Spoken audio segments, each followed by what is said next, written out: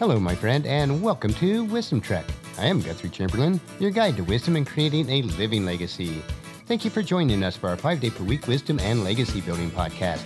This is day 640 of our trek, and time for our 3-minute mini trek called Wisdom Unplugged. This short nugget of wisdom includes an inspirational quote with a little bit of additional content for today's trek. Consider this your vitamin supplement of wisdom for today. So let's jump right in with today's nugget. And today's quote is from Ben Jonson, who says, "To speak and to speak well are two different things. A fool may talk, but a wise man speaks." Based on my observations, it is evident that most of us speak much more than is necessary or advisable. We all want to pontificate and air our opinions on a myriad of life issues, even if we do not have the wisdom or knowledge in that particular area. We are so ready to speak and add our 2 cents worth that we really don't listen to what the other person is really saying.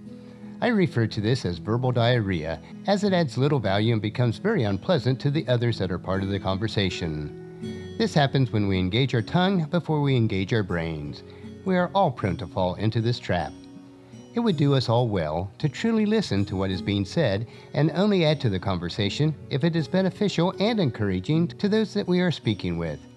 There is nothing wrong or awkward to allow silence to permeate a conversation so that we can truly understand. A person who has learned to bridle their tongue is a mature, wise, and discerning person. The next time that you are having a conversation with someone or part of a group conversation, try only adding to the conversation when it is truly beneficial to those that are there.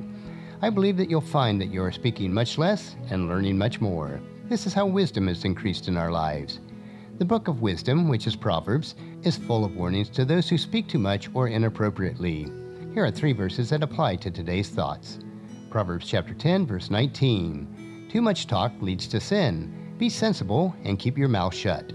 Proverbs chapter 17, verse 27. A truly wise person uses few words. A person of understanding is even-tempered.